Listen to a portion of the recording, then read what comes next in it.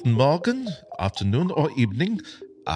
This is Material Podcast, episode 138. I am one of your hosts, Andy Inatko. Ah, yes, oui, and I am the fabulous Florence Ion. Oh, no, I haven't prepared an accent. I know what I do. I do an Australian accent. How's that? Yes, I'm your Australian presenter, Russell Ivanovic. See, not an Australian name, so clearly you can tell I'm putting on this accent. I was trying to do the whole Valentine's Day motif that I kind of encouraged Andy to do it because, we're recording this on Valentine's Day. I figure why not get into the spirit of... But see, to stay in character, because I'm Australians, Valentine's Day was actually yesterday, so... Oh, yeah, that's true. Sorry, we're living in the past here in America. That's all, I'm just trying to stay in character. I'm a method actor, if nothing else. Oh, yes, true. I gotta say, what a great triple play of gluttony this week is, unexpectedly, because Tuesday is like the last day before Lent, so that's like Fat Tuesday, Pancake Tuesday. Then there's the first day of Lent where you're supposed to be abstaining from things if you're Catholic, supposedly. But hey, it's actually Valentine's Day. So what are you going to do? Not eat that heart-shaped pan of fudge brownies that your lovely partner made for you? That's like a kick in the teeth. You have to eat the pan full of heart-shaped brownies. And then the day after today is when you go to CVS Pharmacy and you buy all kinds of heart-shaped candies and chocolates for 75% off. So did you do that, Russell? Oh, I didn't think about the day after Valentine's Day. I mean, I do that every New Year, like when they do the sales and stuff, like in January or whatever. I'm like, hey, suckers. But I've never realised the day after Valentine's Day is the perfect day to stock up on chocolate for next year. Genius. Well, chocolate for the next 3 months. I mean, you really don't want to eat that stuff a year. Well, you don't want to, but, there's other people in your life. I mean, put anything in the freezer, it could last for a while, really. Yeah. No, I see. But at my new place, it is right around the corner from a Walgreens. And so oftentimes, if I run out of if I need soda for my daily work or something, I can just run down there, or run out of toothpaste, no problems, nip out there. And yeah, the days after Christmas, they bought way too many of those 12-pound welcome mat size Hershey bars. I don't know how many. It's about the size of a license plate and has heft to it. And they were $2.99. They were 80% off, and I had to buy one. And I won't say that I ate this 80-pound Hershey bar in one day, but it was not this. I did not make it last as long as I feel as though a rational human being should. And so for the rest of the week, when I'm when I'm buying things at the store, I'm passing by this bin that still has a dozen and a half of these huge chocolate bars for $3. I've got $3 and I like chocolate. Andy, you already ate your next 3 months worth of chocolate in, again, a span of days that is not good for an adult to be eating chocolate. Andy, I just did the conversion of that, and it's 36 kilograms. I assume that was a exaggeration. Chocolate doesn't come in 36 kilogram packets, does it? Does it? I don't. Where do I get this chocolate? It was. They do make, if you go to the Hershey factory in the gift store, you can buy everything again welcome mat size. Yeah, these were about. Yeah. Oh no, I forgot my Australian accent. Sorry, I'm actually American.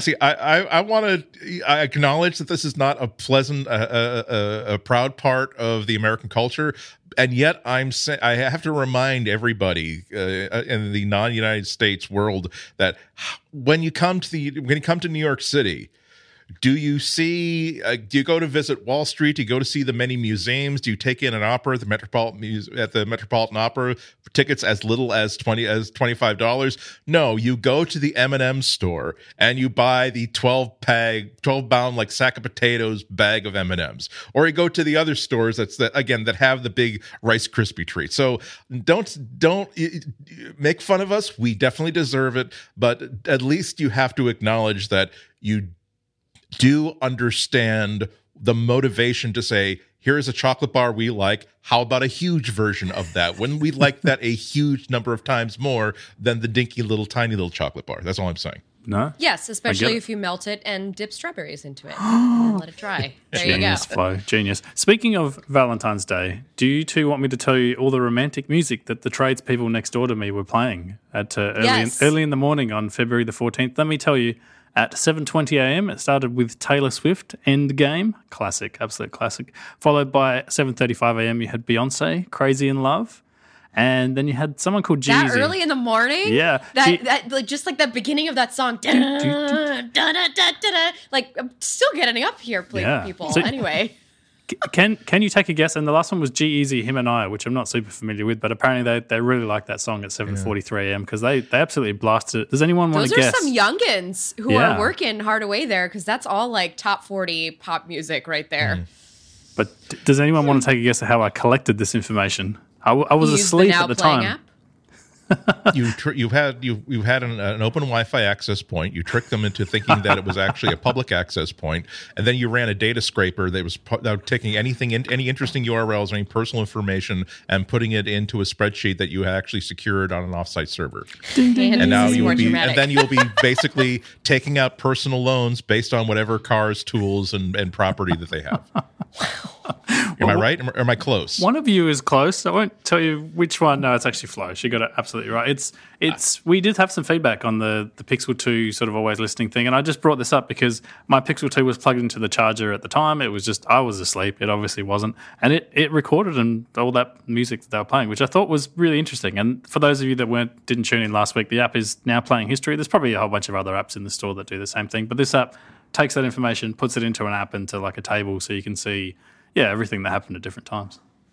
Yeah, we had a discussion about this, and I got confused because you two were from my perspective, which was incorrect. I thought that you two guys were saying that the Guillermo assistant. To make sure I'm not triggering anything, was the microphone was always on and it was always listening no matter what, which was complete. I'm sure I misunderstood. I just misunderstood something you were trying to explain to me about the audio features.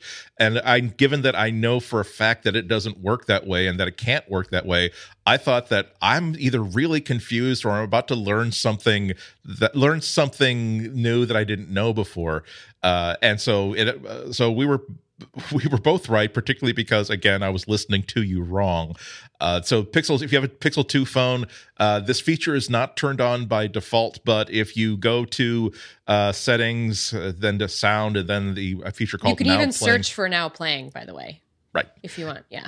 And so if you turn this feature on, the lock screen will always show you what the currently playing song is in whatever environment you are. And it's actually pretty cool. I knew about this feature roughly, but I never really looked into how it works. It's actually pretty cool.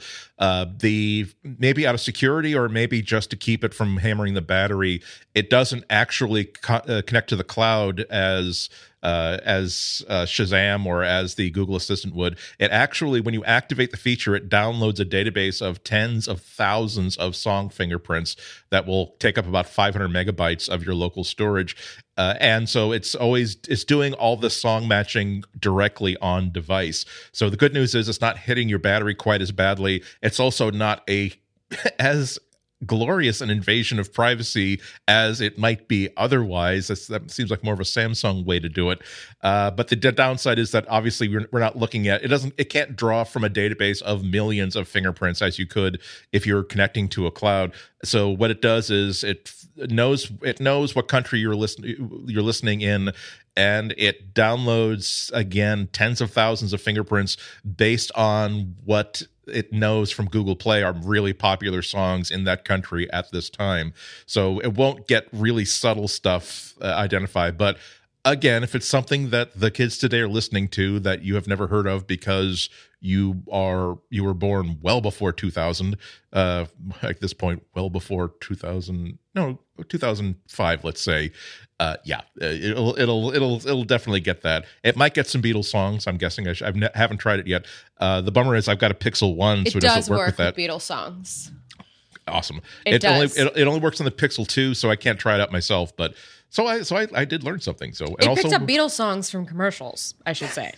Wow, that's pretty cool. Yeah. But it doesn't do covers very well. So if somebody's doing a cover of a Beatles song, it'll come up as the Beatles song rather than the cover, unless it's a very prevalent cover, like, say, when Kelly Osbourne covered Papa Don't Preach. Yes, Kelly Osbourne covered Papa Don't Preach. I didn't know that. 2000s. I learned something. I was there for it. I have another dilemma that I have to bring to you too, and I'm hoping you can help us out Yes. here. So last week I was talking about this particular app, and I played like literally maybe 1.5 seconds of the theme song to a game, and I said that if you could guess what game it was, you'd win something. Right. And so the problem we have is that JT on Twitter, JT46 Twitter handle, on the 9th of February, so in between last show and this show, said Rocket League. Rusty Shelf was it the Rocket League theme, and what do I win? The problem is he's correct, but I'm not sure we should tell him that because I don't know what he wins. Like, what do we do here? Help me out. I can send him something off my desk. Here, No, have a I pen. mean, here, I got this little Android guy. I can send him. What about if we send him a picture of the Android guy? I don't want to commit to postage or anything like that. That seems heavy. I'm almost done moving and unpacking. The scariest prize we could ever hand out is that I will just simply get one of those boxes from the postal service where it's like, just fill this box. It's a flat $10 of things I'm just trying to get rid of. I won't even choose be things fun. that are working or something. It's like, hey, here you go. Here are 113 mini USB cables because I've got so damn many of them that I can't fit them in the drawer anymore. Go to town. It's either you listeners get them or the next set of trick-or-treaters are going to get USB cables and battery packs to cameras that stopped being made about 8 years ago. This isn't candy. Do you like FireWire 800? Because I have some of those cables. They used to be very pricey. How about a USB phone charger? Oh, no, it's not a battery. You plug it into the wall. But hey, it was made in China by an off-brand, so just have a bucket of sand handy and don't leave the house while you're charging something with it. gosh. It'll probably work. Have a bucket of sand. That's awful. Are you suggesting that you would just like let them have this off-brand Chinese charger and not tell them to have a fire extinguisher handy? That would be unethical, Flo. I'm not like that selling kind of them person. some kind of really expensive music playing cylinder that left marks like all over your wooden desk. You tell them about it first. That's what you do. Oh my God. Yeah, you went there. Listeners, you probably heard about how the people who have been reviewing and writing about the Apple HomePod, they say, wow, now the review is over, I'll just like take this off my desk or take this off the sideboard that my grandparents brought with them from the old country that I had to fight my cousins to get after they passed. And like, holy, what's this? After they lifted up, it's left this sickening white ring on the top of this really beautiful, expensive piece of wooden furniture. Yeah, it's leaving a ring behind, and you have to now you're forced to put a doily or a coaster underneath it if you don't want it to mark up your. This is bad. That's bad optics. I don't have That's this problem with my Google Home or my Google Home Mini, so I don't know. I mean, Flo, I think what you find just is that saying. every speaker with a silicon ribbon down the bottom is subject to this problem, according to Apple PR anyway. So you all have this problem. You just haven't realized it yet. I'm like, what? That doesn't... No, I'm not even going That's there. because Johnny Ive only works at a white desk. He doesn't know that there's any other kind. He'd never see the white marks. He'd be like, oh yeah, white He's desk. like, yeah, everything's white. Well, to be honest, could we really expect them to anticipate that the people who would be buying an Apple style speaker would be having really nice, expensive, Norwegian furniture with really fine hardwoods in their home? No. These people who buy Apple products, they got like Formica. They put blue tarps over empty boxes, and that's their nightstand. That's the no. Actually, I'm totally wrong. That's totally the Andy's opposite. decoration idea. Just kidding. Again, I haven't finished unpacking. There's still a lot of boxes, and right now I do have a perfectly good like TV stand that like a Isa like a rolling cart stand that I haven't actually like put back together yet, and so but It's a milk carton on a skateboard. my TV is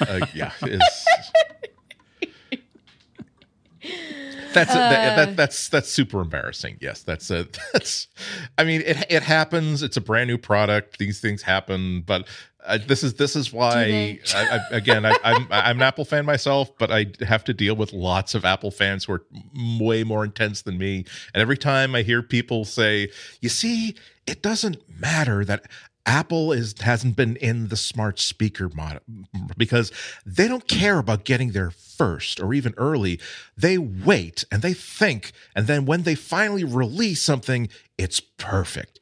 It's like, no, that hasn't been true about anything they've ever done, because they are actually composed of mortal men and women who can make mistakes or have to just make a decision of A and B when the deadlines are coming short. I want to get into the Pixel conversation so badly, but it's so far down the outline for today's show. Because you're making me want to launch into it with all this Apple talk. You know what? Let's tell you what. Well, we will have an ad, and then we'll I will during the ad, I will personally cut and paste that to the very top of Act 1. Thank you, Andy. You can do that in a shared Google Doc. Oh. Just talk slow. It's the magic of Google, everyone. Imagine if we were doing this through Google Wave. Imagine if that were still a product. I missed that product. That was designed here in my home character method acting state of Australia. That's what we call them here, right? States, I think. This is a state. You named it after the beautiful waves of the Pacific Ocean. I know. And the people just didn't use it. They didn't appreciate it. We had to shut it down. All the engineers went and worked on Google Maps instead. It's so sad, Flo. I can't believe you brought that up. I'm so sorry I brought it up. So instead, I'm going to bring up an ad. This episode of Material is brought to you by Squarespace. Enter the offer code MATERIAL at checkout to get 10% off your first purchase. Make your next move with Squarespace. Squarespace lets you easily create a website for your next idea with a unique domain, award-winning templates, and more. Maybe you want to create an online store. Maybe you want to create a portfolio, perhaps of Android apps that you've worked on. Maybe you want to create a blog, perhaps of ideas you have for Android apps. Squarespace is an all-in-one platform that lets you do just that. There's nothing to install, no patches to worry about, no upgrades needed. You don't have to worry about any of that stuff because Squarespace has got it covered. They have award-winning 24/7 customer support if you need any help. They let you quickly and easily grab a unique domain name, and all of those award-winning templates are beautifully designed so that you just worry about showing off your ideas. Squarespace plans start at just $12 a month, but you can start a trial with no credit card required by going to squarespace.com. When you decide to sign up and use the offer code MATERIAL to get 10% off your first purchase, you are showing your support for this show, where we really appreciate you and where we really appreciate Squarespace. We thank Squarespace for their support. Squarespace, make your next move and make your next website. Okay, so the International Data Corporation, IDC, they're a really big market research firm, has released their notes on smartphone sales in the fiscal year 2017. And so they have some numbers for us to digest. Yes. They say that Google shipped 3.9 million Pixel phones in 2017. Wait, did you mean 39 million, Andy? 3 decimal point. I don't know if that's metric or not, but if you want to convert that to metric, you double it and add 30. So that would be like 7.8. So 37.8 million. You're right. So you're right. In metric, that's 37.8 million pixels. But IDC says 3.9 million units were shipped.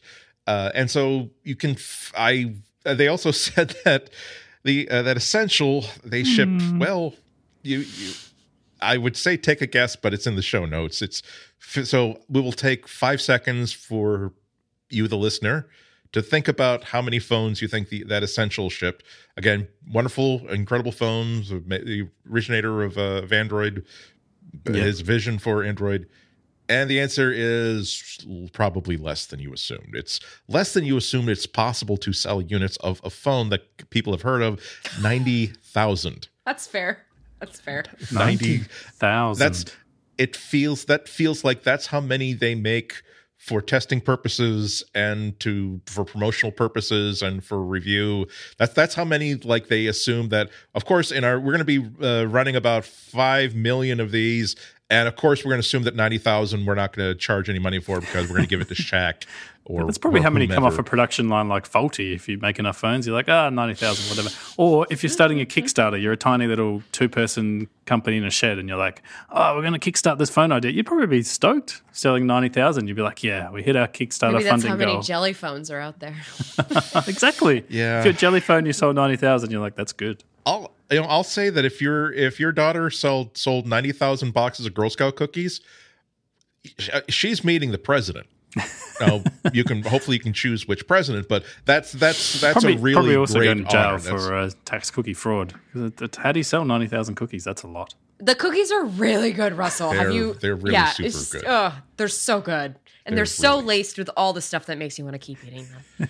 I feel like we need some they're context seasonal, here, though, so right? that you can convince yourself that the thing is, I can't buy these like coconut chocolate like crispy cookies any time of the year. It's helping. Look right there on the side of the box. It says you're helping little girls learn business and learn self-confidence. I want little girls to learn about business and self-confidence. I will buy 90,000 boxes. Okay, I'm going down this rabbit hole with you. Is it the case? Because I'm obviously not I was going to say I'm not Australian. I'm not American, as you can tell by the accent. Is it actually the case, just like in Despicable Me and like other movies like that they physically come and knock on your door and sell you cookies? Is that honestly how it works? No, they usually set up shop in front of like all the places where people will eat a lot. In California, that includes dispensaries, grocery stores. Got the munchies, man. Those Girl Scouts are smart. They know That's their clever. audience. Yep. But okay, like back to the subject. So 3.9 million Pixel phones, Essential. So they got to feel good that they outsold the Essential phone at 90,000 until you read further down the chart and learn that Apple sold 217 million iPhones in 2017. At which point you don't even want to know how many Samsung sold. They sold 317 million. So again. I felt the need to do some math, even if Google wants to feel about how, at least we trounced a prominent competitor. So Google did sell 43 times as many Pixel phones as Essential phones, but Apple sold 56 times as many iPhones as Pixels. So can't believe you did math, but we really appreciate how much you devote yourself to this podcast. I was looking for some good news, but again, I think that design-wise and culture-wise, Google has achieved great things with the Pixel phone. I was looking for reasons for bragging rights. They did. IDC also said that, in legitimate good news, that their rate of sales doubled in 2017 as opposed to 2016. Also, their market share increased from 1.8% to 2.8%, which is still not terribly impressive, but IDC shows that's pretty fast for a first year smartphone. And remember, Steve Jobs said that after the iPhone, if after 1 year they had 2.8% of the 2 or 3% of the market, he'd be very, very happy. So Steve Jobs himself, who is no dummy, would have been very, very proud to launch the Pixel phone. I think that they should put that on the side of a bus somewhere. You know, the other thing is, too, the whole context of this, and the reason I was saying, I want to get to this topic so badly is because I've just sort of been rolling my eyes at the headlines, like, compared to the iPhone. It's like, first of all, you need to take into account the audience that knew about the Pixel versus the audience that knows about the iPhone. The fact that the Pixel, the reason it sold better in 2017 is because the marketing was going on a little stronger, a little harder. Google really came out towards the end of the year. I just, as a consumer, as a person of the world, I saw a lot more Google billboards around the cities I visited. I saw a lot more Google ads in airports and on TV. And on like channels, that everybody watches, garbage television channels, which is really like the best place to put these ads because the rest of us are watching garbage television. Yeah. Anyway, but so to that point, it's just, it's not a comparison of apples to apples comparing like a Google Pixel to an iPhone. And I also agree that, well, actually, let me start that over.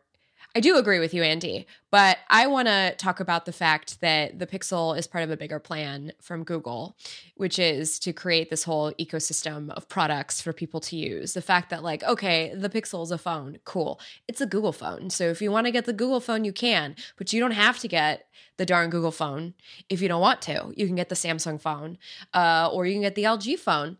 And then when you get home, that phone still works with all of your Google stuff. That phone still works with your Google Wi-Fi, your Chromecasts, your Google Home, all of that stuff that you've got. So that's what I'm sort of like more focused on right now. I'm focused on the ecosystem that's being created through all of these products.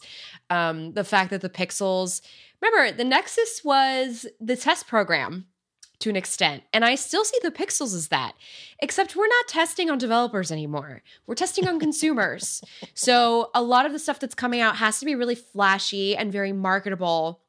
You can't just rely on the small, incremental Android updates that, yes, they want to, they have to communicate to developers about what's coming up, what they've been working on, but that's what Google I/O is for. That's not what the phone release is for. Like the phone release is to bring all this stuff from Google I/O to the people and then test all this stuff on the people, the machine learning, the Google Assistant, the way all the apps work in tandem with one another, all the Google apps, broadening the content ecosystem that Google has too, so that you're consuming content through them. I just think we have to stop looking at just phones. Like this is the year we have to stop looking at just phones as an extension of like this business, because it's totally beyond phones now.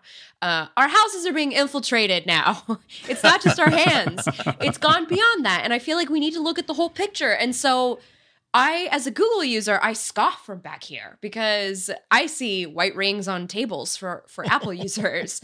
And I see very expensive phones for Apple users. And I still see a Siri that's extremely half-baked in comparison to Google Assistant and Alexa.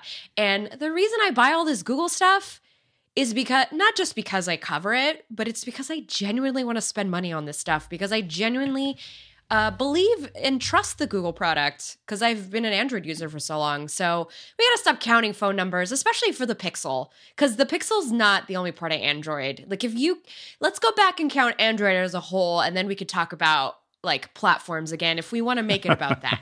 Okay? That's my rant. I like it, Flo. No, I honestly, I agree with you. Like, Android is far bigger than the Pixel. If anything, Android is still tied up in Samsung, like, really, really heavily in terms of just handset sales. The thing I think is interesting, though, for now, this is the part I think is really interesting, right? So you touched on this. I used to go to San Francisco, and I still do, but the whole, you still do. One of the exciting things about going there was just seeing all the tech billboards, because you'd never ever in Australia see an ad for like the Pixel One or the Nexus whatever, or some weirdo like Nest product. But I've lived through my whole life. I didn't even think of that. Exactly. But here's my point: is this year in Australia, what have I seen a lot of is Pixel 2 ads. Oh. So Google here partnered with one of our major carriers like Telstra, and they blanketed like bus stops, buses, like billboards. A huge billboard coming into the city here in Adelaide was like, here's the Pixel 2. And I think they were touting a few features. One was the unlimited photo storage, like they were pushing that really hard. The other one was just, here's a phone from Google. Like they were trying to push that as a unique angle, as here's something you've never seen before. Like Australia is really iPhone heavy. You basically have people that buy high-end phones pretty much just buy iPhones, and then Android is all the sort of mid to low-end sort of devices. That's just the kind of country Australia is. And I thought it was really interesting that for once Google's obviously spending, a lot of marketing budget. They've got their they do the thing that Apple used to do a lot of, is before Apple had stores, in a lot of the Australian stores, they'd set up like a little specialized Apple stand, and they all looked exactly the same in every single store, because obviously some Apple rep had gone in and said, you have to set it up exactly like this, and they did. And Google's now doing that as well. You have these dedicated, Pixel 2 stands with the exact same config in every single store, the exact same sort of marketing message. I think it's interesting, and I think I agree with you, like it's only just starting, but I do feel that you do have to put those numbers in some kind of context, right? So 3.9 million is not a lot of phones compared to Samsung's, 317 or whatever. If you want to compare it directly to the S8 and say that sold, I don't know, 100 million or whatever it sold, it's a tiny fraction. I think if in a few years' time it's still really low, then I think Google has a problem. Like I think right now it's ramping up, like you say, Flo. It's going somewhere that it's a long sort of lead time to work on some of this stuff. But if we're on Material Podcast 2 years from now, and we're like, Google sold 4.5 million pixels and it's fine, I think at that point it's no longer fine. Yeah, but as long as they have something to say with the Pixel, the Nexus phones, they were explicitly, we want to have a Google-based expression of what we think Android can be. We're not trying to take over the market. We certainly don't want any of our hardware partners to think that we're entering the phone market. But Pixel, I think, still has that sort of sort of hoodoo about it, where if you really want to see the best expression of Android, it's still, you got to get the phone that's made by Google. There is just something about the Pixel phone that no other make really delivers on, and it's no secret that they seem to be pivoting towards, we're not going to be making $500 phones anymore. We're definitely going to be making these $700, $800, God forbid, $1,000 phones. They're going for the same sort of pot of gold that Apple's gone for, where it's wonderful. They're one of the best selling phones on the market, but their mode has always been, we're going to have so high a markup on every single one of them that our profits on however many sell are going to be insane. So they can get they're not going to be able to compete with Samsung, worldwide the biggest manufacturer of stuff, not just phones. Name something, they're the biggest manufacturer of that thing. So they can beat it by being more polished, more elegant, more rational, despite having a Google name on it, more secure, more safe, more private. I don't think Google's going to beat Samsung. No. This year, Samsung's gonna get bigger. It's just gonna get bigger. Sorry. Yeah, we're only a month from the S9 launch. That normally launches around March. I'm not even talking about that phone. I'm not even talking about the Note. Just like ecosystem wise, I see what they are going after, and they've already got those 317 million people are easy to convert to a Samsung house. I'm telling you, that's what's gonna happen. Yeah, because it's man, guys, we're entering a new. It's all about the smart home. I'm so not impressed by phones anymore. You've abandoned us, Flo. You're all about the smart home now. It's like the phone's dead to me. This is so new and exciting. I mean, guys, I was doing this stuff for 5 years. You know, it gets kind of like. See, This is something that maybe it takes me, again, I've been doing this for a long time now, at half my life at this point. I will point out that I started doing this when I was like 19. Oh my God, for more than half my life, I started at 18, Andy. More than half my life. You okay, always fine, start whatever. young. You start young. Let's not get into how damn old I am. But what I love is that the instinct that tells me that a company is really onto something is, despite the fact that I have seen hundreds and hundreds of phones, and in any calendar year, dozens of phones, when I get my hands on the Pixel 2 for the first time, and I'm like, oh boy, this is nice. I love the shape of it. I love the feel of it. I love the panda design, and that's brilliant to have that little flash of color in the wake sleep button. So that's pretty. Brilliant. I love that. I love how fast and responsive it is. I'm continuously blown away by how good the HDR is on the camera. And just the thing that got me to switch from iOS was that it started becoming more polished, more potential. And then when Material Design hit, that was like, I don't see myself going back. It is so gorgeous. Yeah. I love not only just pretty, but the idea of so pretty. How many times have you read like a user interface guidelines that says, you mustn't have a button on top of a scrolling field or on top of something else because I'll confuse the user. Yes. And then like Material says, well, what if we just have like a circle with a plus sign in the email app so that at any given point, if you want to, it's in the lower right hand corner, so it's not where people are going to be reading stuff anyway. But it's the most obvious button to push. The thing that I hated about and still don't really like about the iOS major redesign that came with iOS 7 was that it's so understated. It's so Bang & Olufsen that you never know what it wants you to. What do I click on to make something happen? Where do I go to find it's so. It's wonderful, and it looks like this is all rumors, but it's only a couple months before Google I/O, so it's the time for really good rumors. Bloomberg has a piece about what they think Android P is going to be about, and they're saying that they're saying that it's going to debut Material 2, which they're based on XDA developers. Site, they discovered references to, quote, Google Material Design 2 in the commits to the latest like Chromium beta, like references to and here are these two colors to make sure we comply with Google Material Design 2. This is all like Google software. And shortly after XDA developers published their post about it, those commits were made private. So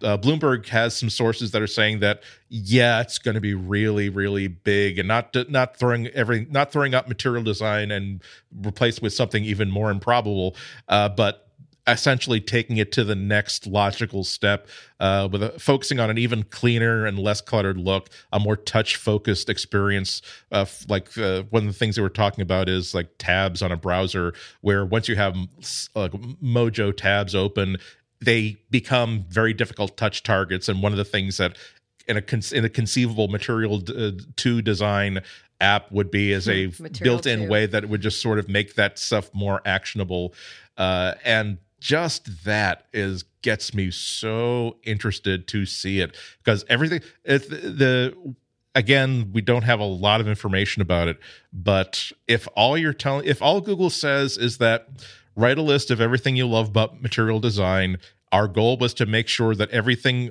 on that list you love even more. And I'm like, you have my full and complete attention. See, now why would I need any other phone when I have the Pixel 2 with Material Design on it? I mean, I just want to add that is partly the reason why I'm just not as like crazy about like, every new phone now, because when you have one that you rely on daily and you're just fine with it, like it's hard to want to use anything else. I'm hard pressed to identify anything about my Android phone and my Pixel 1 that I don't like and would get my attention focused to another maker. Certainly, and I'm being helped by the fact that there are fewer Android phone makers that are making good, like high-end phones these days. But that's just if this were the only phone that were available, I'm hard pressed to identify any area in which I say, gosh, I hate the fact that Google has 98% of the phone market with their no matter where I go, I can only buy a Pixel phone, and I can only use the 2018 version of Android. Like, I just feel like I'd say no, I'm fine. Just like the a zoo creature where I said, I can't roam the entire planet, but you've given me an area that's so big I can't really explore it all. I'm fed. I'm fed. I'm kept healthy. I'm kept away from predators. I'm pretty okay with being locked in here. Please don't free me, because this is pretty sweet, this deal that I've got right now. I'm not looking to escape from this. Yeah, I gotta say, sorry, Flo, you go. I'm sorry, Russell. No. I wasn't looking at the screen. I didn't mean to interrupt you. I can't blame you for not wanting to look at our two ugly mugs on the screen. I just wanted to add one last yesterday. thing. Knowing that I'd be podcasting today, I shaved shaved yesterday. That's how excited I was about putting on a good Hey, I braided my hair, okay? You got that at least. Might I say, your skin looks very lively and fresh, as though you're defying. Oh yeah, have you moisturized? I couldn't tell. And my moisturizer is made by LG. Is that for Belif a fun by little LG? fact for everyone out there. How do you pronounce Belif, by the way? Belif? I bet Samsung made some of the components of that, though. It's a possibility. And LG's trying to push some of the components onto other manufacturers. They're like, look, guys, you want to put some of this? LG had to outsource the emollients because nobody has the emollients facilities. We laugh, but that also happens. That also happens in beauty and skincare because everything is owned by. I heard they had like a Gen 4 factory, and they were trying to ramp up the Gen 5 one, and they just didn't get the production yield on the moisturizer they wanted, so they had to go back to the 4. And there was like issues with moisturizer retention and stuff. It was terrible. Like, but people with like streaks and just the issues you get. By the way, this is tangentially related. Flo, you were about to say. We interrupted to say some foolishness. Flo, you have the floor. I was going to say, although now I know what Russell was going to say. Russell, tell me what you're going to say. I'm not going to be able to focus on what I want to say. Oh, it's so funny. I was going to say that speaking of production issues, and this is only tangentially related, but I did end up, like I said on a previous show, did end up getting a Panda Pixel 2 XL, and there was a whole bunch of rumors of screen improvements and production fixes and stuff like that. And I got to say, I put the one we bought on day one next to this one, and this could be just coincidence. I don't have a decent sample size, but the screen on this new one looks way better. So I wonder if there was some, late sort of LG tweaks to the production line that sort of resulted in later phones being better. Who knows? We talked about moisturizer, which brought you to that, by the way. That's how you thought about LG. LG, because the screen is made by LG. There's a connection here. Put that on the record. And I want to say that is related to what I was going to say, which was that a friend of mine recently switched over from an iPhone to that exact Pixel 2 XL. He loves the crap out of it. And so it was just making me think about how I feel like carriers, the people who work at the carrier kiosks, people who work at the carriers and sell the phones, now that they've become familiar with the Pixel and the Pixel brand and what Google's trying to do, like I could see a lot more advocates out there in carrier land telling people like, hey, if you don't, there are people out there who go to the iPhone and go, I don't want this. Hey, come over here. It's really nice over here. I run that experiment. It's like living in Hawaii. In stores. Have you ever done this? You go into a phone store, you pretend you know nothing, you show them like an iPhone. You're like, I'm a bit sick of this thing. It does like this and that. Can you recommend a phone for me? And it always used to be Samsung. It's like, buy the Samsung, buy the Samsung, buy the Samsung. Should we go experiment? What's that? Yes. I did this the other day. So I went into a store and I showed him my iPhone and I'm like, I'm a bit bored of this. And he showed you a Samsung? No, he showed me a Pixel. This is the first time I've ever had this happen. He's like, I have a Pixel. I love this thing. He's like, I don't have the Pixel 2 yet because I can't quite afford it. But he's like, if I was buying a phone today, this is the phone I would buy. I'm like, ooh, yes, that's really interesting. It's starting. No, I'm on board with that. I like Samsung phones. I just wish that they would get their act together and make sure that things really work all together. And they're not. I feel like there's too many features that are there to be a really good demo during the launch event, and then after that they pull the cork out of it, and all the air rushes out of this feature, and you never hear from it again. Like a pineapple floaty for the pool. Yeah. A slate gray pineapple floaty. No, Andy. It's orchid gray. I'm sorry. Yes, there orchid gray. Rumors that there's going to be because God forbid you have a purple phone. A purple phone would be fun. I love the purple phones. Google should make a purple Pixel, just like it did the Pixel, the blue Pixel. Peter Piper picked a pack of purple pixels. How many purple pixels did Peter Piper pick? That was pretty good. I propose, and I hope you guys are on board with this. It is Android P. How about purple? The purple phone. Oh my God, that would make me so happy. Android Pixel running Android P. Google Pixel running Android P. Yeah. I don't care if it only had 32 gigs of RAM of storage on it. I would kind of have to buy if you make a purple Pixel, a purple Android P Pixel phone. I kind of have to buy it. I kind of have to own Pixel phone introduced by Pichai running Android P. That's a good one. Oh, and just to close out the Bloomberg report. Blah blah blah, boring things. That there's going to be support for like notched screens and even folding screens. More prominent assistant. But the big nugget there is they think the code name is pistachio ice cream. It's not. I don't. think the code name is. That's not the name though. Yeah, right, sorry. Exactly. The code name is. The code yes. Name. I think they're going to have to go for something. Peanut M&Ms. Well, for the record, pistachio ice cream is fantastic. Like, if nobody's had it, just do it. Unless you're allergic to nuts. Then maybe don't do it. Because, yeah. Or at least have your EpiPen ready to go. Sorry. It's for science. You should definitely not do that. I don't want to start a Tide Pod style thing. I mean, can they camel case the code name Android EpiPen? Can you imagine that? Can you imagine that? The Android sculpture garden in Mountain View. It's a little pill. Like an EpiPen. And Android Prozac.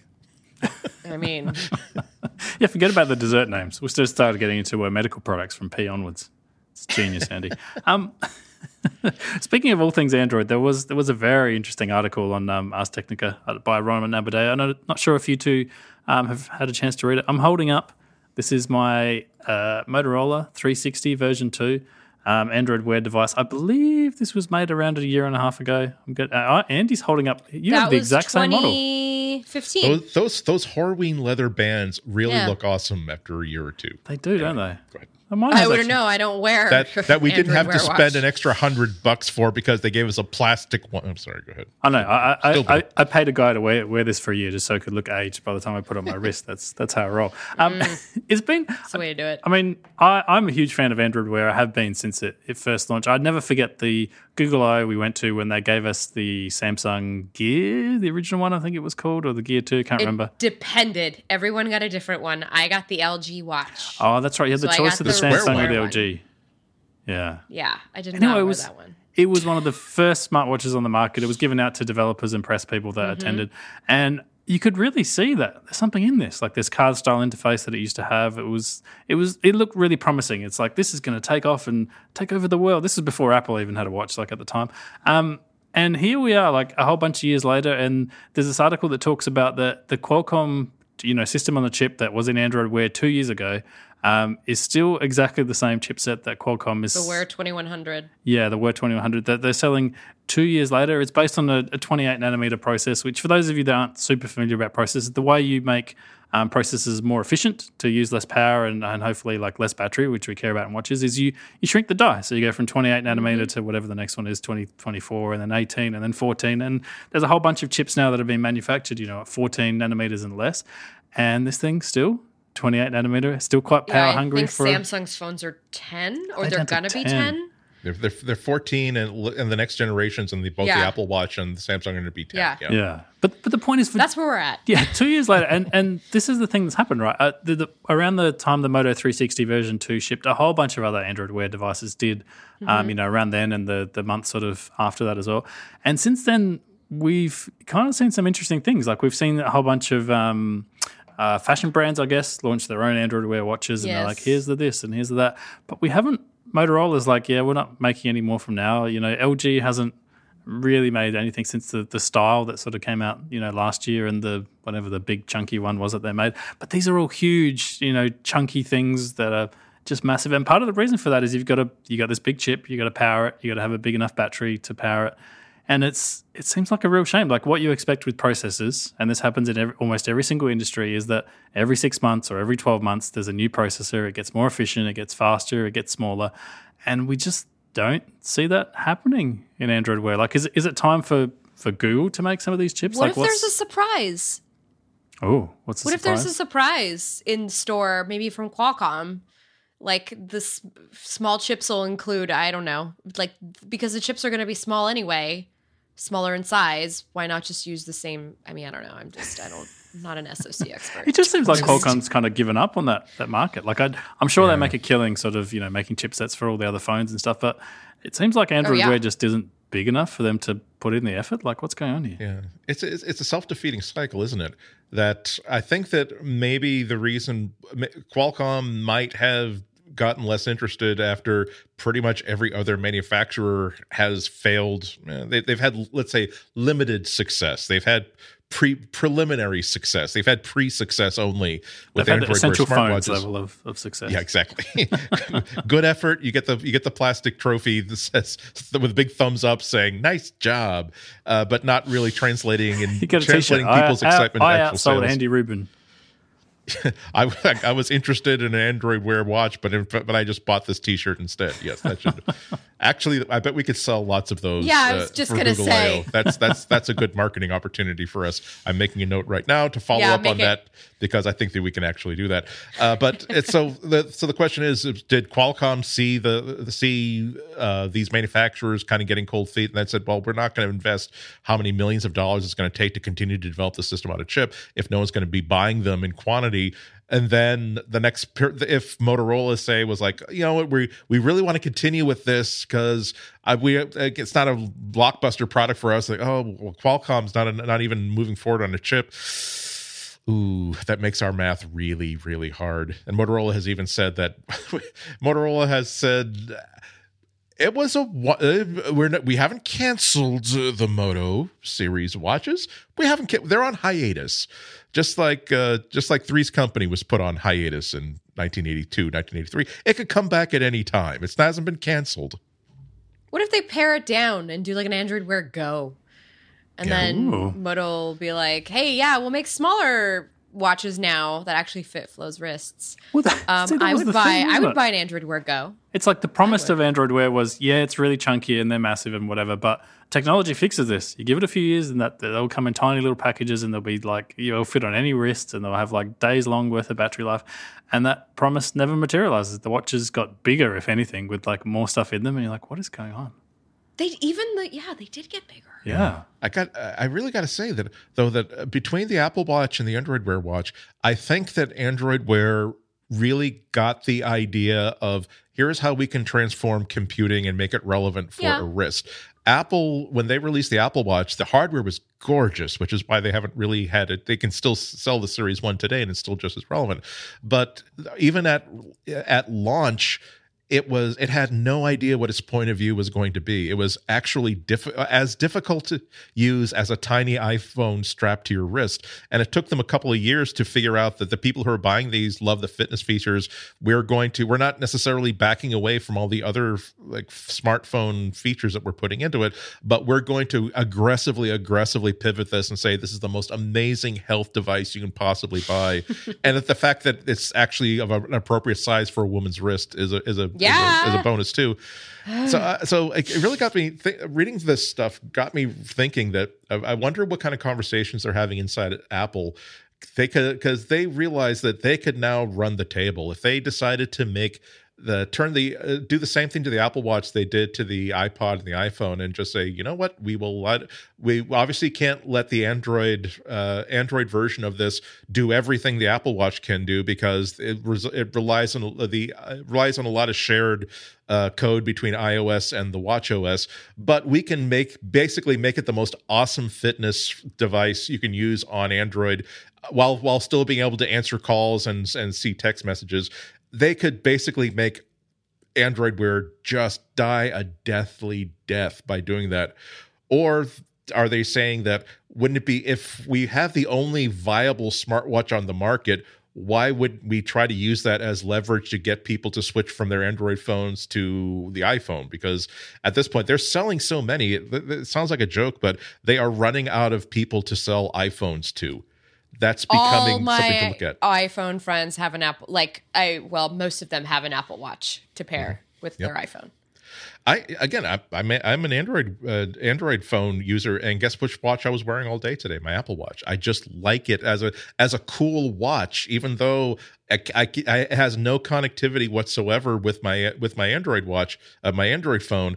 Just the fact that as a cool timepiece, as a fitness thing that independently of any other phone, it can tell me where my health rings are. It can tell me how much exercise I've done. Fortunately, I do own an iPhone, which is required to at least set it up and get it going on its own. But it just really just hammer home that the fact that I'm willing to wear this day after day and I love it, even though it does maybe 20% of the stuff it can do if I were using an iPhone. Again, if they decided to make it compatible with Android, I think they could just chill the Android Wear market dead. I just went to the Play Store, let me look for an Apple Watch app.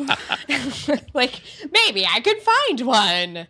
No, I didn't find anything. Why not try?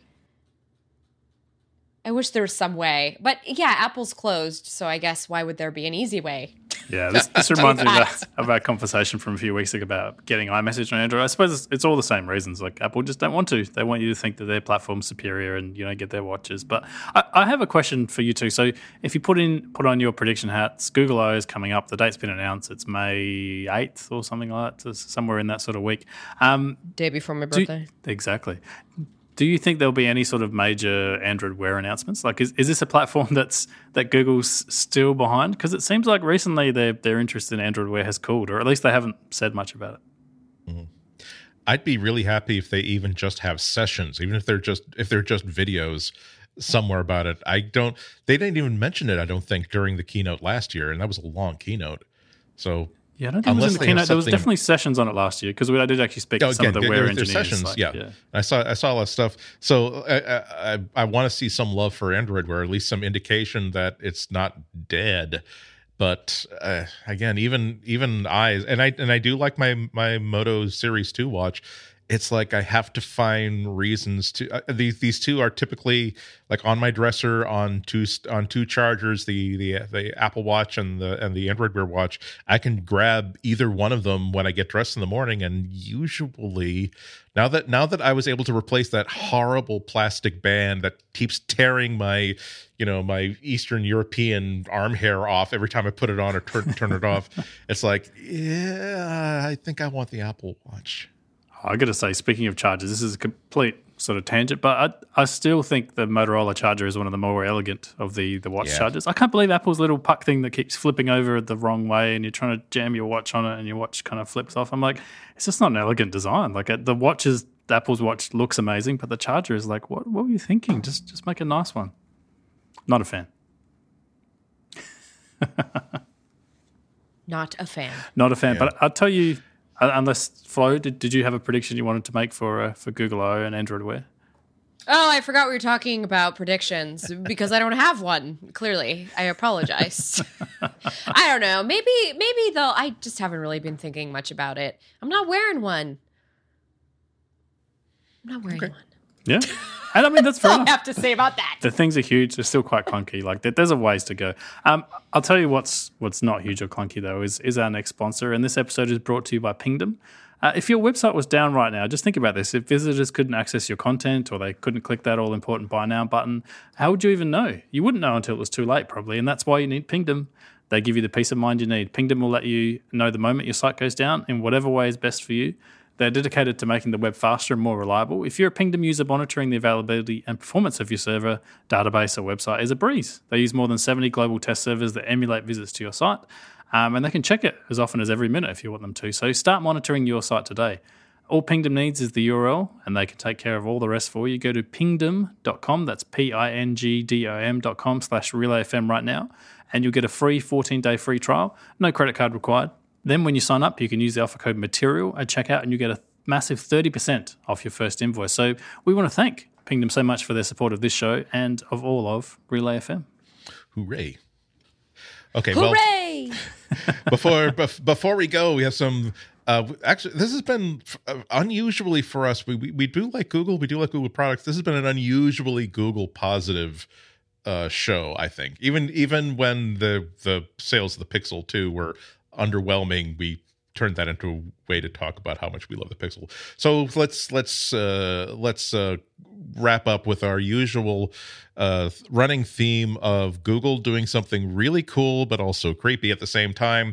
The new Google Chrome ad blocker goes live on Thursday. We're recording on Wednesday night, so by the time you listen to this, there will be new versions of Chrome for everything that will have a brand new built-in ad blocker. And so how good this is going to be depends on whether you're reading Google's blog post or pretty much anything anybody else is writing about it.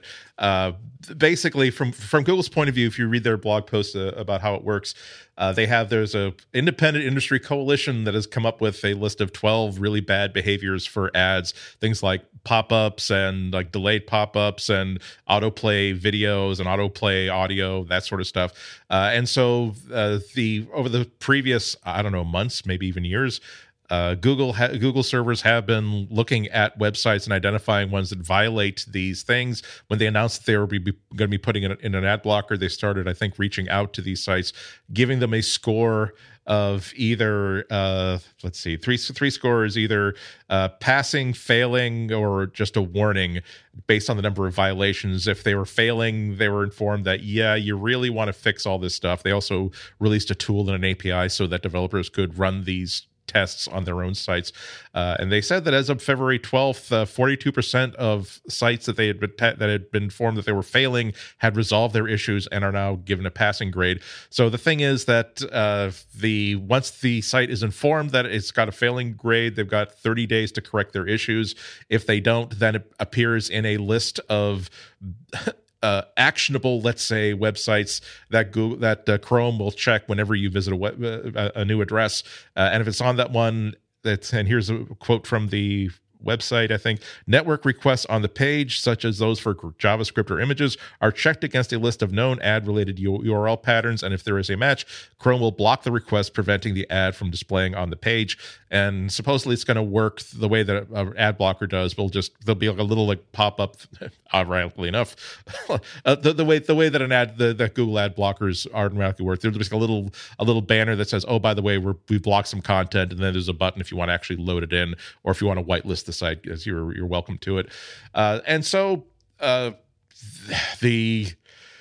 now everybody else will tell you that, okay, this industry standard coalition, guess whose research that this coalition's finding is based on? A 2015 study that Google prepared. Who's basically put together this coalition? Google. Wall Street Journal has an article about this, saying that, and here's a quote: several coalition members said that, and the people who are on this coalition said that Google conceived of the coalition and performed the bulk of the research that informed its rulemaking process. Google executives were among the most influential voices on its committees and helped steer its decision-making to favor its own ad formats, the people said. Google's leading role in the standard-setting process troubled some of the coalition's members, who observed that the blacklisted ad formats generally don't apply to Google's own business. According to people who were part of the process, Google generates most of its revenue from text search ads and rectangular display ads, rather than the visually rich media ads that will be banned by the coalition. So, I don't see what the problem is. I mean, no one is looking at Google as maybe a company that's become too powerful. Then maybe the FTC should consider breaking it up or reducing its power. I think this is just more love for everybody. What do you think?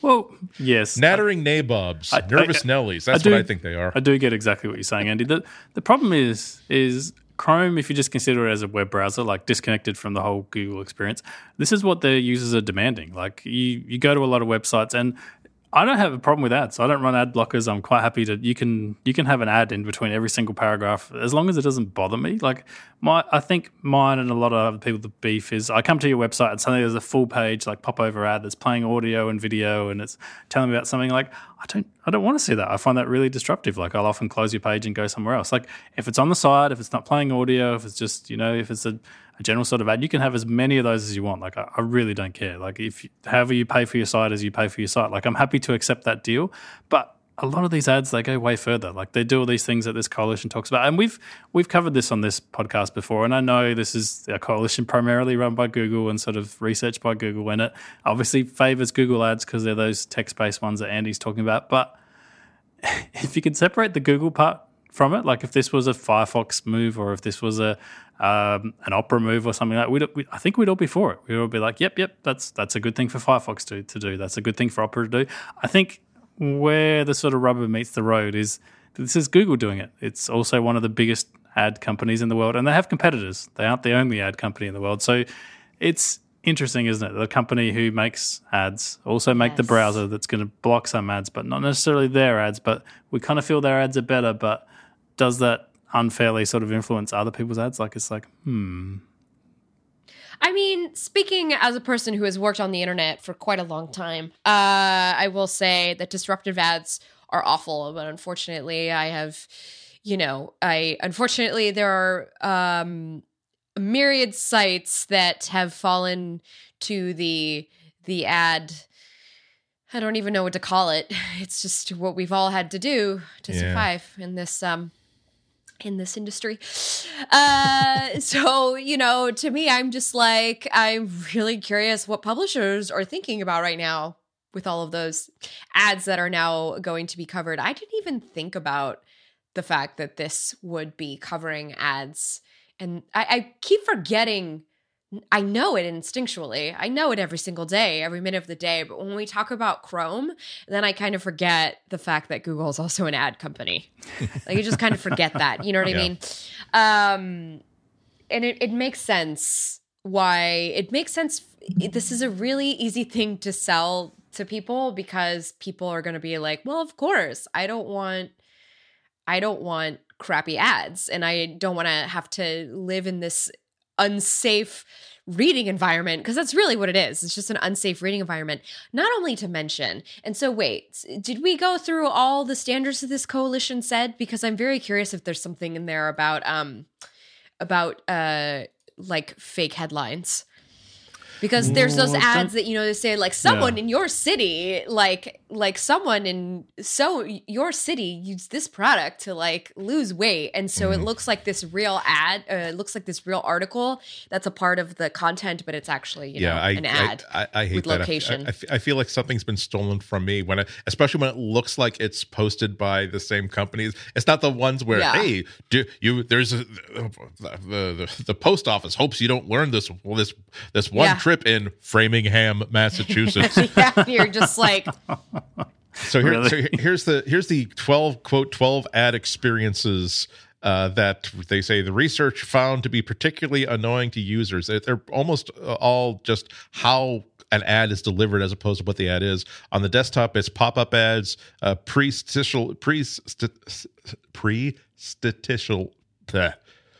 ads that come up when before you get to read an article, autoplay video ads with sound, the large sticky ads you can't get rid of on mobile. It's pop-up ads, again, predicial ads, autoplay video ads with sound, posticial ads with countdown, density over 30%, meaning it's covering up more than 30% of the screen, flashing animated ads. It's been a while since I've been invited to punch a monkey, so I don't know how big that is. I miss that monkey.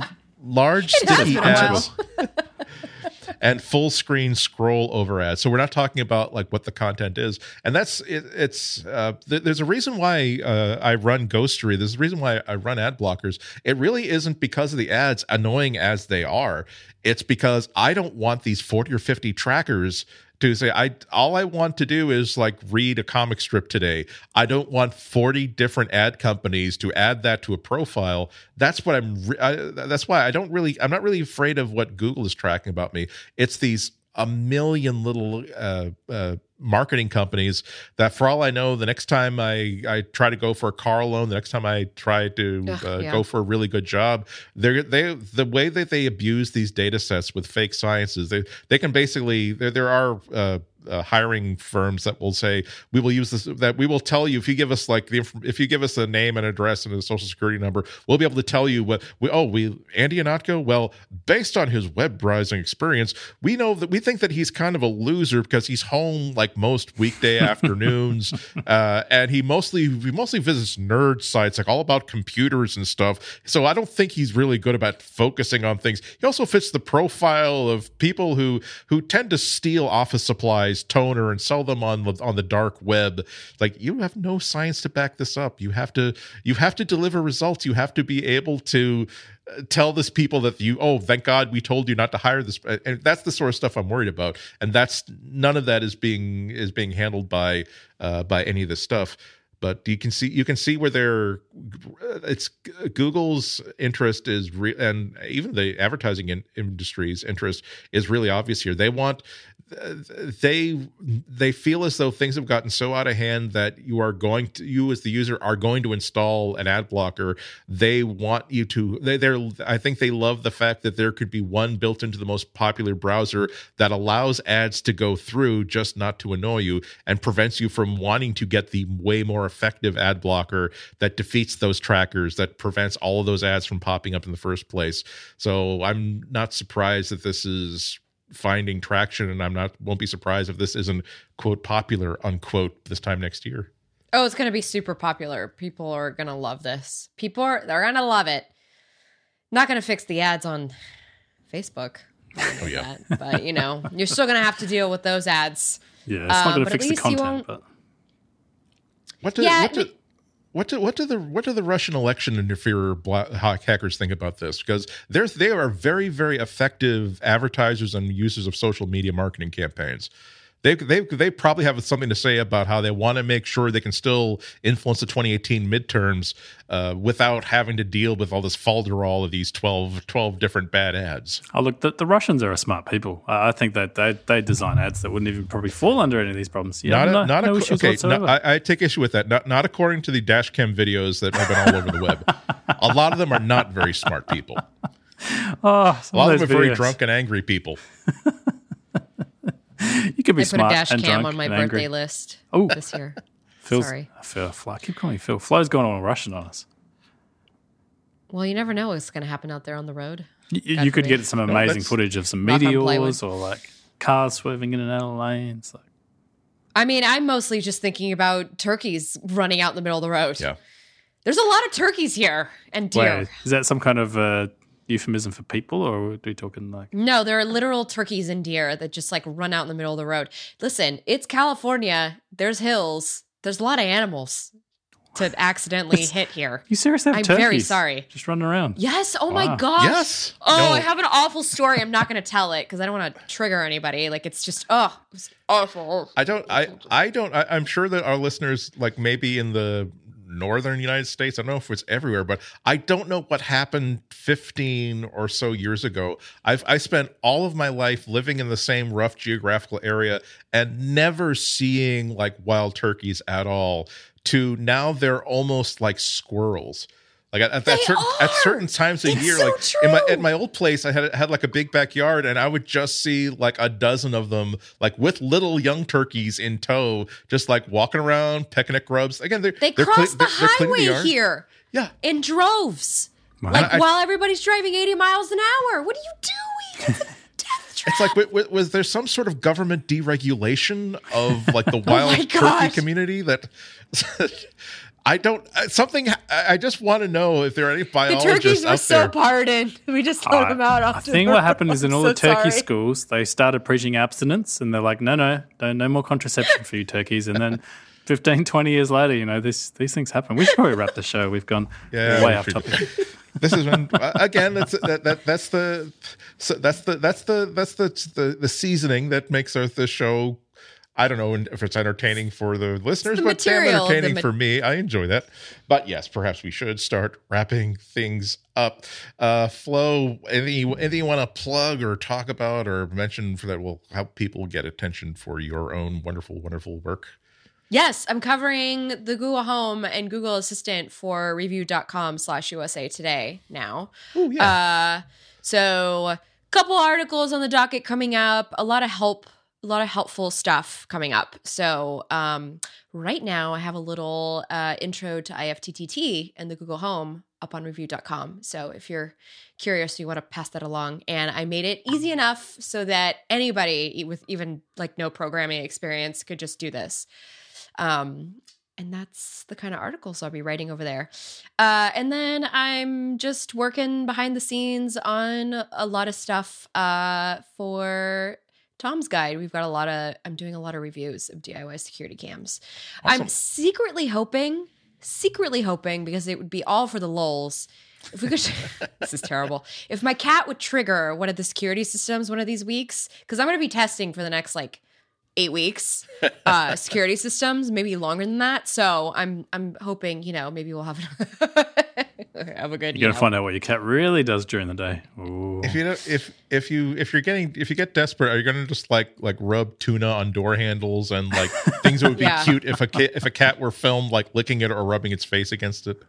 Oh yeah. I need her to help me with all. Well, we're both at home all the time, so she needs to be in the one room where we're not, so she can trigger it. This is what we do for testing, folks. This is how your tech reviews get done. Okay.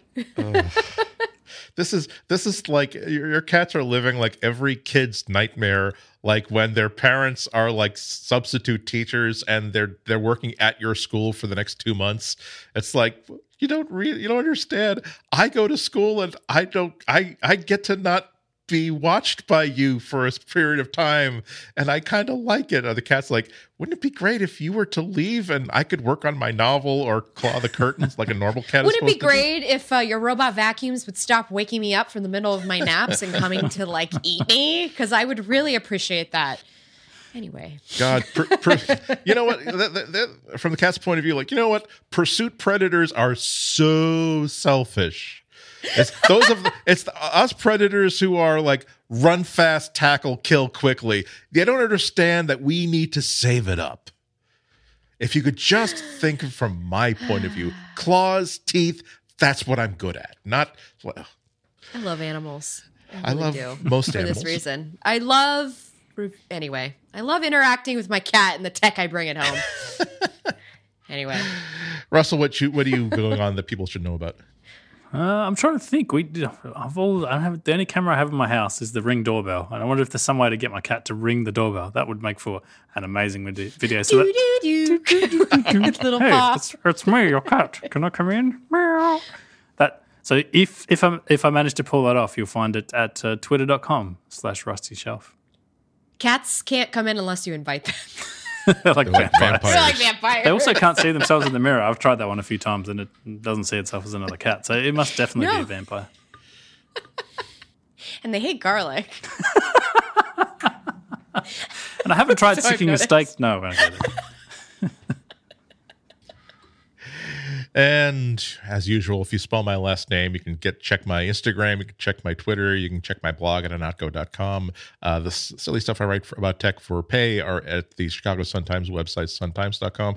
Also, about every couple of weeks, I'm on public radio in Boston talking tech for about a half an hour. The next one is Wednesday, week from next. Today's the 14th. So the 21st, I will be on Boston Public Radio. Just go to wgbh.org. You can listen to it live on streaming. I'll usually tweet out a notice about when it's coming up. Or if you miss it, just go to the site. They've got most of those episodes going and ready for you, lined up to see. Well, that's going to be for this week. Everybody, thanks so much for listening this week.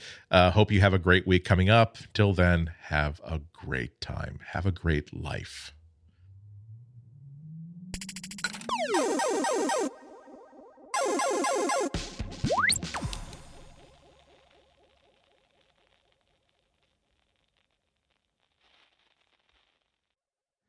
So we take this and we click it and we hit delete.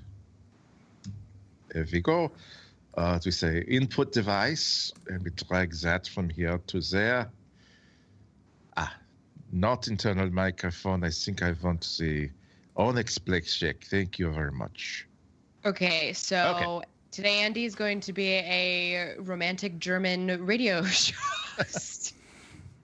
Welcome. No, that's my patient little explainer voice. It's not the Werner Herzog voice. Imagine that Werner Herzog had a younger brother who was more chipper, more upbeat.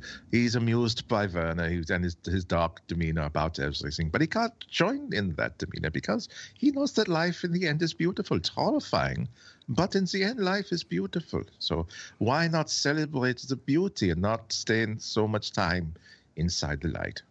Are you ready to? I'm recording now. Does anybody have any reason not to start recording? Very good. We will start then.